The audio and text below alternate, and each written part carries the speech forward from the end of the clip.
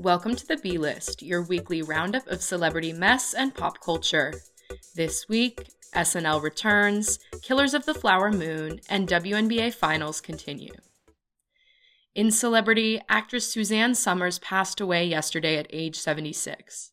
She had breast cancer for over 23 years.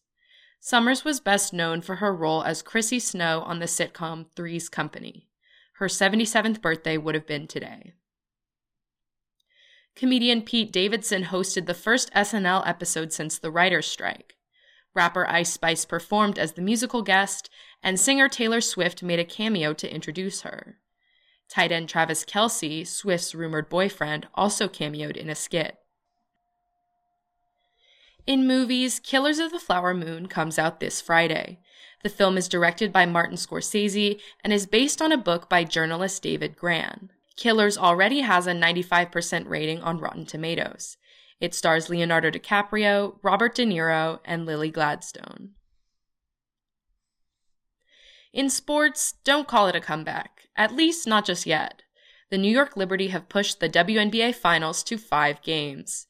After the Las Vegas Aces won last Sunday and Wednesday, some were predicting a sweep.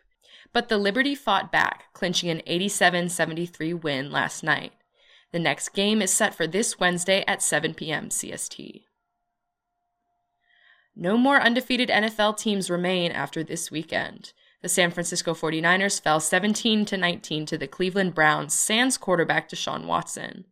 The Philadelphia Eagles lost to the New York Jets 14-20.